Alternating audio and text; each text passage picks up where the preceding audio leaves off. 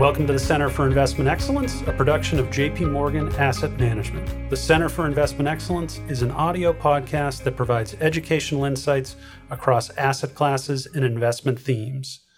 Today's episode is an alternatives view and is for institutional and professional investors. I'm Bernie McNamara, Head of Alternatives Investment Strategy and Solutions, and I will be your moderator for today's episode, the latest in a series about J.P. Morgan Asset Management's annual long-term capital market assumptions, or LTCMAs.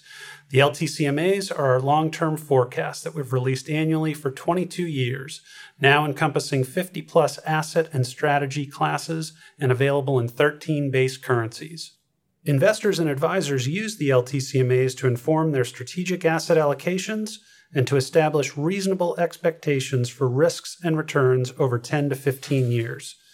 Today, we'll be focusing on our long-term outlook for a range of alternative categories. Joining me for our discussion are Anthony Worley, Chief Portfolio Strategist for our Endowments and Foundations Group, and Anton Pill, Managing Partner, J.P. Morgan Global Alternatives. Welcome to the Center for Investment Excellence. Nice to be here, Bernie. Great to be here. Tony, I think it's fair to say that your outlook for alternatives over the next 10 to 15 years is broadly positive. Yet with a few exceptions, the long-term return expectations are flat to down. I think 11 of 16 categories are flat to down.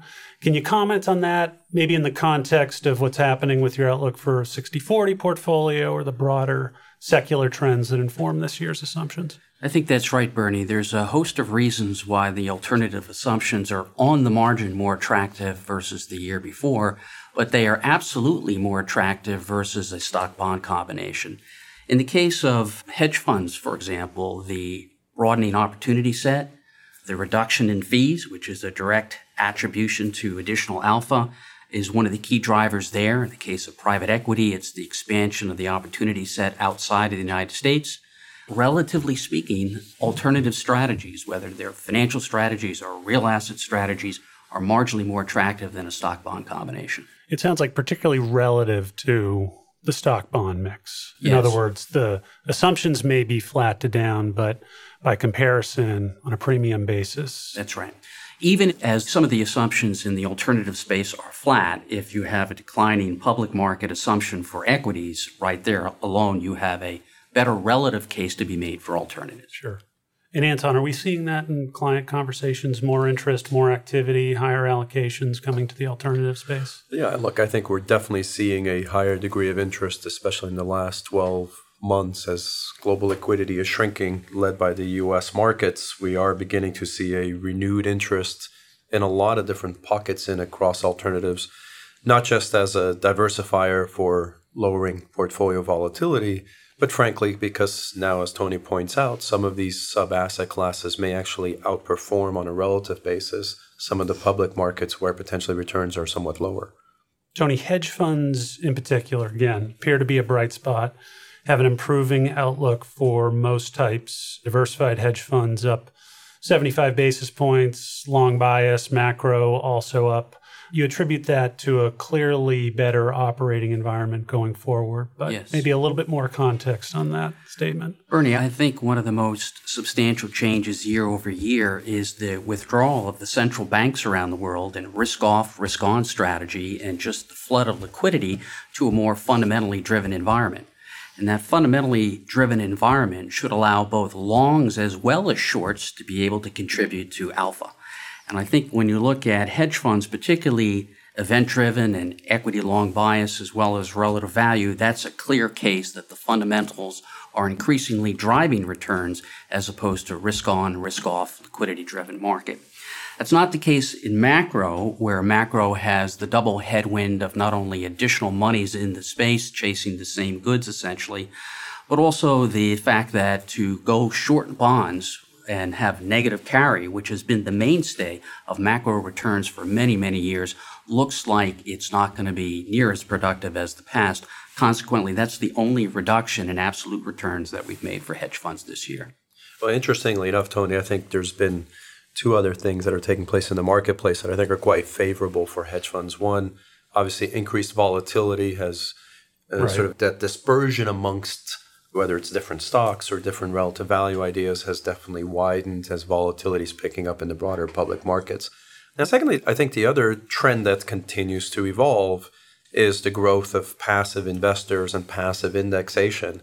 And ironically, the more money that moves into passive indexation, I think it'll actually allow active management and hedge funds in particular to potentially have a broader opportunity set, as fewer investors or some investors just sort of go to all across indices and aren't really paying attention to relative value, that potentially may increase the relative value opportunities for the alt space. Anton, I think you make a very key point. Whether you're talking about hedge funds or private equity or real estate, it's less about the asset allocation and increasingly about the selection of the manager. And so whenever we talk about these strategies, the dispersion of return, the dispersion of manager's return of the composite is always accompanying any single point number that we had, because in fact, dispersion of return remains quite wide despite the market conditions over the last 5 or 10 or 15 years plus. And on that topic, moving to private equities, Tony, return assumptions down a little bit this year from 8% last year to 7.25%. Does that imply, again, a diminishing premium versus public equity markets, or has that remained wide or even widened? Yeah, that observation on the surface is exactly right. It looks like it's a downgrade of the return opportunity set. In fact, it's a relative upgrade versus your public market options. We're looking for large capitalization managers, which are 70% or so of all the assets in the space, to actually produce a return about 2% above U.S. large cap, and that's an upgrade from the year before. And part of that is driven from the fact that we see an increasing international beta in these managers, and of that international beta, an increasing component is actually in the emerging markets, which you would primarily define as India and China. So as these opportunity sets increase and the underlying beta of international markets, particularly emerging markets, is higher, you can see a greater premium versus the traditional return pattern, which is U.S. mid-cap and U.S. large-cap equity. Right. Actually, our experience has been fairly consistent outperformance across public equities, but not so much driven from a cyclicality standpoint. I think really driven by operational improvements in the underlying companies. And I think as you think about private equity investing, different people have different sort of nuances on how they try to add returns over public markets. One thing we have found is that there's a stability in sort of operational improvements in terms of how much return that can be generated. And it's remarkably less sensitive to rates and sort of the economic cycles, because you're really focusing on improving what's happening at a company less specific level. And that makes that return volatility actually lower than one might think of in a normal cyclical context. Another key point, the case for beta migration to offshore is all about the average manager, but the operational improvements that accrue to the top quartile is all about EBITDA improvement.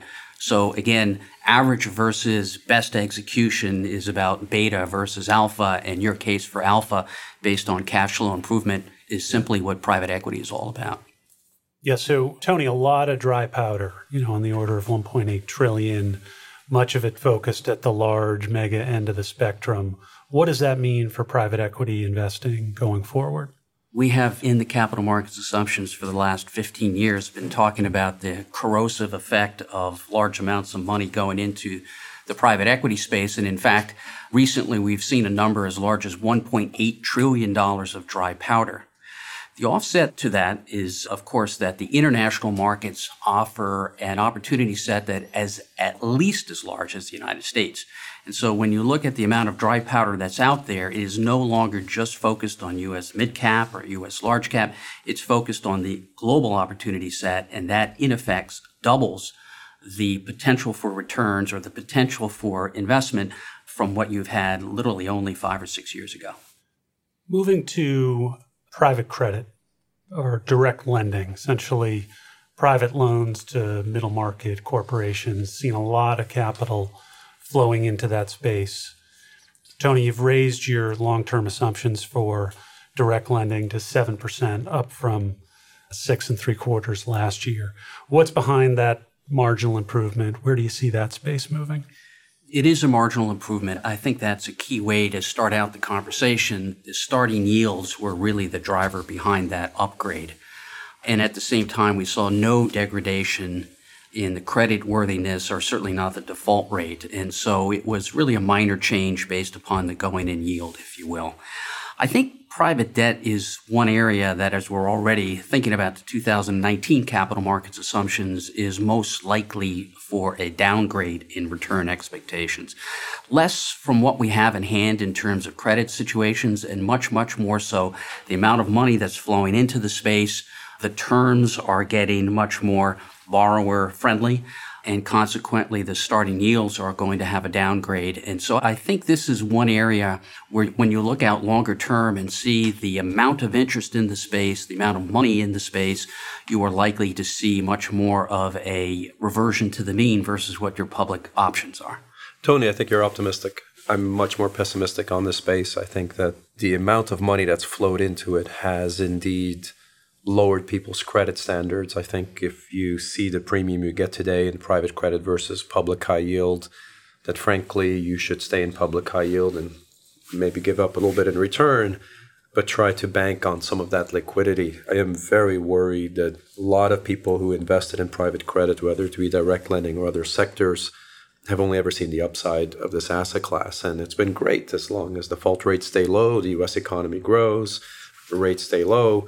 It's sort of a great panacea for a lot of people. But once rates rise, default rates start picking up, and any sort of slowdown in the economy, I feel like this market is sort of overdue for some form of correction. Now, it's hard to know when that occurs, to your point, but that's something that is much more worrisome from where I sit. Sure. Yeah, Tony, Anton mentioned the comparison versus high yield. If you look at that premium in our long-term capital market assumptions, last year about 1%, this year 1 3/4. Is that too optimistic? Does Anton have a case here? I think Anton certainly has a strong case, but the underwriting track record of the privates, even though it's not been tested as the long-term high yield market has, would say that a premium in terms of underwriting standards makes some sense. But again, walls of cash are often very, very corrosive. So I would say that the case is leaning increasingly towards your point of view. But then again, let's not forget high yield and even leveraged loans have not been friendly on the covenant side of things as well. And so there's a broad-based deterioration, you could say, of which maybe the greatest wall of cash is in the private sector, and that might be due for the greatest downgrade. Yeah, I actually totally agree with that. And at the end, what you just mentioned, Bernie, is a sort of 175. I actually, in my mind, the number's closer to 2. I think if you can pick up 2% and you get some form of protection in the private markets, it's probably worth doing.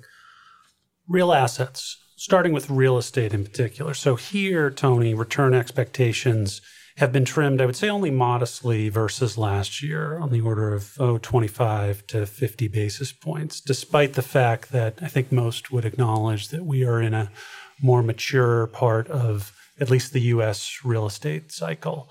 But you remain broadly positive on real assets generally, real estate in particular. What's driving that optimism? Bertie, you're absolutely right that the cap rates of central business district, gateway cities, high-quality buildings are not cheap versus history. But what's been really unusual this cycle is the discipline, the development discipline, the supply discipline. And that's, of course, been occasioned by regulators putting the thumbs on financial institutions and bank lending generally. But you really have seen a very, very slow supply response, as you might have in previous cycles. And that's really the main reason for relative optimism in the real estate space. Now, also returns were not that good the previous year. And so if the fundamentals have a long-term equilibrium to them and cash flows have not driven up prices much year over year, we're going to essentially maintain that return outlook. And again, surprisingly enough, the 2019 capital markets assumptions, we still don't see much of a supply discipline breakdown. We don't see much of a cap going in yield, going in cap rate change year over year. And so we might not be surprised to see a similar number again next year. I think that's right. I mean, we hear that real estate feels expensive, right? But I think the important question is expensive versus what? Is it, for example, core real estate, those best properties in the best locations? Are they expensive versus themselves and the opportunities that we're seeing immediately after the financial crisis? I think the answer there is yes. But are they expensive, for example, relative to fixed income? If you look at the return spread or return premium that core real estate is delivering versus various forms of fixed income, whether it's 10-year treasury, triple B, high yield bonds, in comparison to what they were delivering versus 2007, say at the prior peak of the real estate market before the financial crisis. The punchline there is that this is not 2007. Return spreads are much healthier now, implying that real estate investors are still being compensated fairly and on a relative basis. Yeah, I think you guys are both right. I think the supply story has kept real estate prices from sort of reaching those heady levels that we've seen before. But I think there's another trend going on in real estate that I wouldn't underestimate. Real estate is finally globalizing. So you're seeing Americans for the first time buy Asian core real estate, buy European core real estate, and vice versa. You're seeing Asian clients looking at investing in the US. And historically, that's been much more on an opportunistic basis. But we're beginning to see that that is being viewed as a proxy for more fixed income-like assets with a form of inflation protection from the real corpus of the money that was invested in the building in the first place. And I think that trend is going to continue. And that may result in structurally lower cap rates for much longer. And therefore, sort of the notion that there has to be some sort of increase in cap rates, I think if people are waiting for that, they may just never get it. Right. Bernie, I think your point is a good one, that it's a globally integrated investment opportunity set.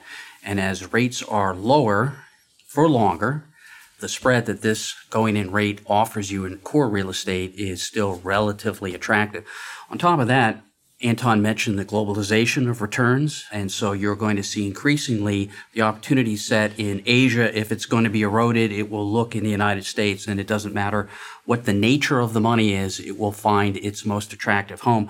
But last but not least, if you remember at the peak of the last cycle, we had core funds that were levered 60 and 65%. Today, those same type of funds are levered 20 and 25%. So the idea that the downside is a little bit less because of supply discipline and the selling pressures are a little bit less because leverage is quite contained, again, creates a relatively attractive opportunity set versus what your other public market fixed income and equity options are. That's a good point, actually. This leverage notion, I think, in real estate is underappreciated. I think once you're sort of past that 30-40% leverage mark on real estate, you start losing the benefits and characteristics of real estate in a portfolio. It starts looking much more like a levered risk asset. And I think we often have a tendency when we think of our own mortgages and look at real estate that, it should be highly levered. And often cases that's correct for opportunistic real estate. But for more core-like real estate, having that lower leverage does provide a very interesting income stream that has generally historically been quite uncorrelated to a number of asset classes. Anton, you mentioned opportunistic strategies. We have heard from a number of investors that, core returns have moderated of late, which is true. 2016, 2017, those were the first 2 years that the U.S. Core Fund Real Estate Index didn't deliver double-digit returns since the financial crisis. And so we hear from a lot of investors, I got used to those returns. Now that core is back to delivering what we would argue it's designed to deliver, which is a 6 to 8% with moderate leverage. Now I need to move out the risk spectrum to more value add, more opportunistic. What's your view on how that plays, particularly as we're later in the cycle? Yeah, that is a worrying trend that we did see last year. It seems to be reversing a little bit this year. This notion that if I'm going to own real estate, I might as well buy opportunistic because then at least I can continue on getting my double-digit returns. I think the challenge with that is that if you go back historically and you compare open or sort of core with opportunistic managers, what you will find is that in the last 2 decades, opportunistic managers have outperformed only a handful of times. I believe it was 3 or 4 times in that last 20 years over a core manager. And ultimately, opportunistic makes sense at a very, very specific point in the cycle. And that point in the cycle is usually not if you're worried about real estate being at its peak. It's actually most often if real estate is at its sort of bottom that you want to be opportunistic. So I am a little bit concerned that people are leveraging up at exactly the wrong point of the cycle. And now's the time to kind of pull back, use less leverage, be more conservative, and then to the next downturn, which will inevitably happen, look to potentially add more leverage and become more opportunistic. And by the way, it tells you something that people are looking at double-digit returns for core as being sort of the norm, which it probably shouldn't be.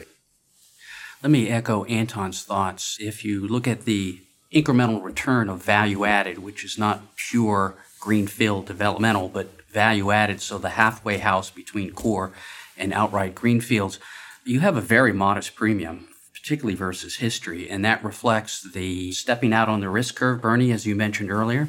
It reflects the tremendous amount of flows that have moved into that space as investors look for higher returns.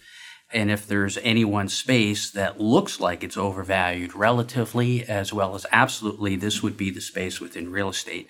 Now, there is a little bit of a debate what constitutes value added, how far out the risk spectrum should we call value added versus development, and we'll be tightening up that assumption with the 2019 set of assumptions.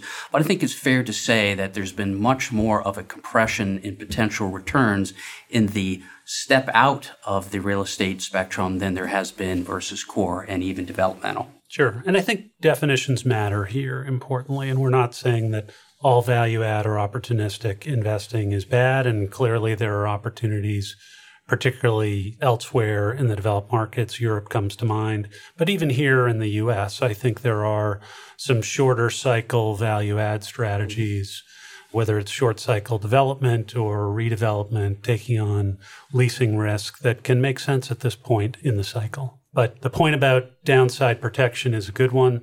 I think that's a nice segue to talking about infrastructure, another real asset category, an area of clear need for capital investment here in the U.S. and globally, a topic that is frequently making headlines depending on the news cycle.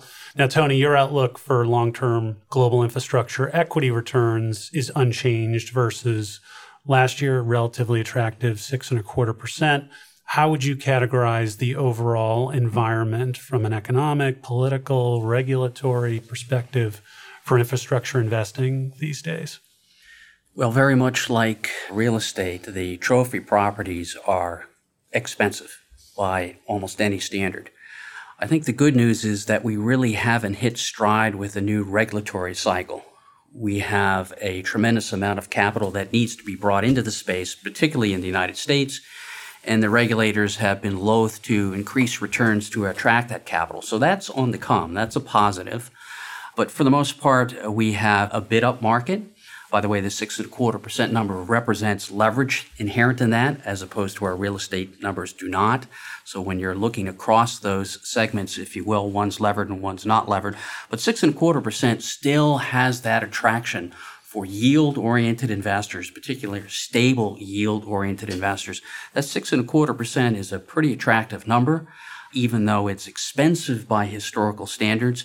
Again, the good news is that there potentially is a regulatory cycle in front of us, a positive cycle, again, to attract new capital. And that is one reason, again, that investors should probably stay tuned for this space. Yeah, and Anton, I think it's interesting that the infrastructure number in our long-term capital market assumptions is global in nature, as opposed to having a U.S. infrastructure target, a European one. And in fact, most of the strategies in the marketplace are global in nature. Is the promise of more U.S. infrastructure investment and capital activity going to deliver in the near term, or is that more of an evolution that is going to come gradually rather than a revolution? Sadly, it's going to be evolutionary. I think the muni market, which is the number one source of funding for a lot of infrastructure projects, continues to probably play the key role. But I agree with Tony that we're going to continue to see private capital get injected into more and more projects in the U.S. What's exciting to me about infrastructure is that very few people own it in the Americas. It is predominantly an Anglo-Saxon, Australian, and UK investment, and it's definitely something that I think collectively we are paying a lot closer attention to, that clients are allocating more money to.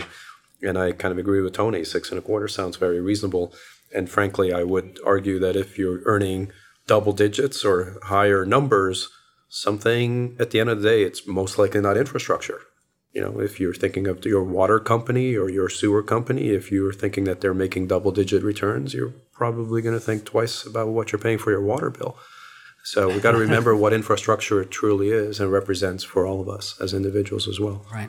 I mean, that 6.25, as Anton mentioned, is going to be the recipient of future flows. So you're going to probably bid up prices a little bit further because 6.25 with relatively modest leverage is attractive versus what your equity assumption is globally, what your fixed income assumption is globally. And so, again, that real asset story being marginally more attractive than your public market options seems to hold true again in this space.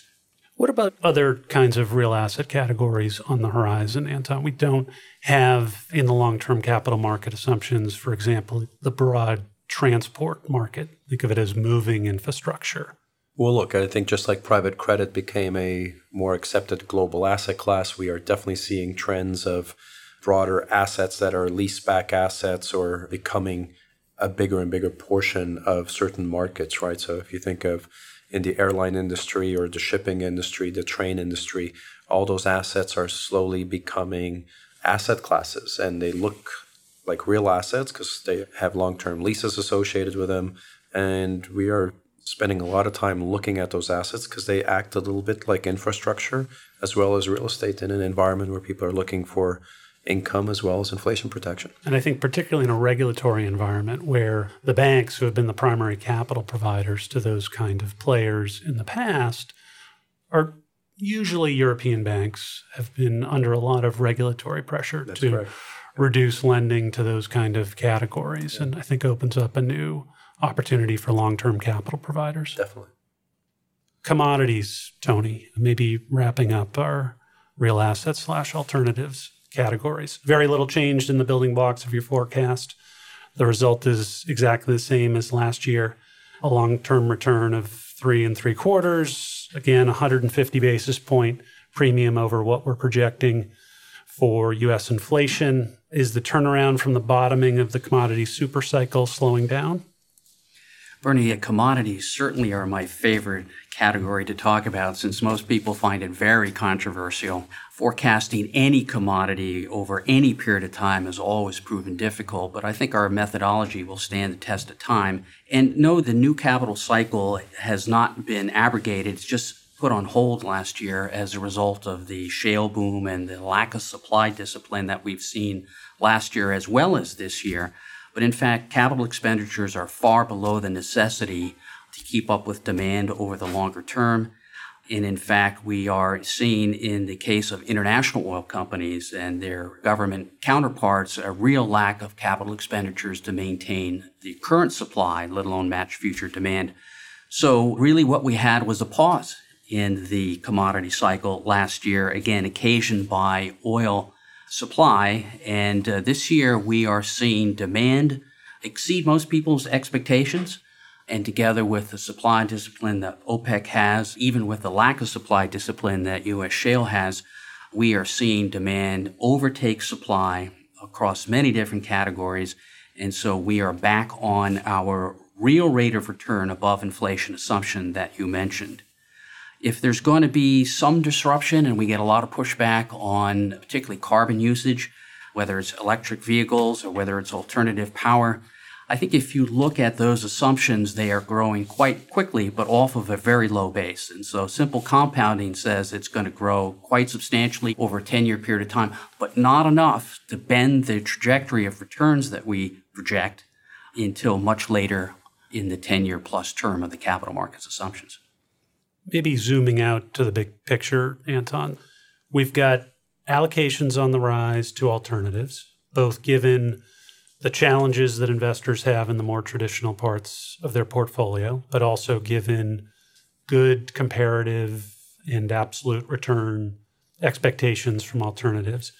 I wonder what's next for the alternatives asset class. And in the work that I do with investors on portfolio design, we're seeing more and more investors asking for a bit more science and less art in their portfolio construction within alternatives. Alternatives evolving from a best ideas bucket. Do I like this particular strategy at this particular point in time? To really a foundational allocation that needs to play a key long-term strategic role in the portfolio. Are you seeing that as well, bringing the same kind of sophisticated, solutions-oriented conversations? Definitely. And I would go a step further. I think a lot of this is actually growing as people's passive allocations have grown. The usage of alternatives has been a nice complement to a number of those passive allocations. Sort of it's been an interesting barbell. And I do think that, look, we haven't had inflation for a very long time. And as people's concerns around unemployment rates falling in the United States and in other parts of the world, oil prices rising, as inflation potentially is a new risk that people haven't focused on probably in over 2 decades. Some of these asset classes, the real assets, whether it's infrastructure, real estate, is becoming very topical. I think since we are late stage in a growth cycle globally, the notion of being in private markets, whether it be equity or in credit, allows clients to hold on to their assets through a cycle and sort of prevents behavioral finance from taking over. We're seeing a lot of these elements become analyzed much more from a mathematical standpoint, and those things being used, whether it's through alternative beta factors and things like that, to really solidify people's portfolios in anticipation, at least at a minimum, of rising rates, but potentially even to shock absorb or able to absorb the shock of a downturn globally or some geopolitical risk that may come out. And I'd say that is very much a theme of the day with our institutional clients who actually have fairly sizable allocations. And we're seeing this increase as well with a number of our individual clients as well over time. Well said. Thank you, gentlemen, for your time. Thank you, Bernie. Bernie, always a pleasure. Thank you for joining us today on JP Morgan's Center for Investment Excellence. CFA Institute members are encouraged to self-document their continuing professional development activities in their online CE tracker.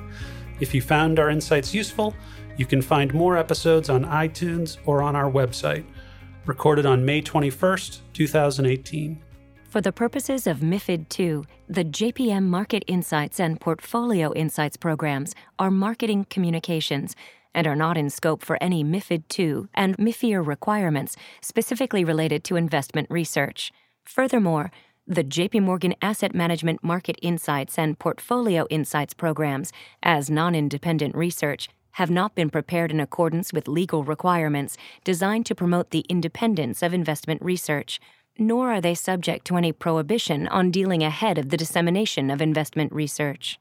The views contained herein are not to be taken as advice or a recommendation to buy or sell any investment in any jurisdiction, nor is it a commitment from JP Morgan Asset Management or any of its subsidiaries to participate in any of the transactions mentioned herein.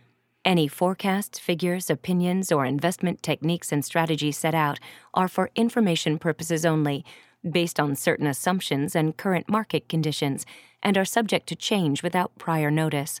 All information presented herein is considered to be accurate at the time of production.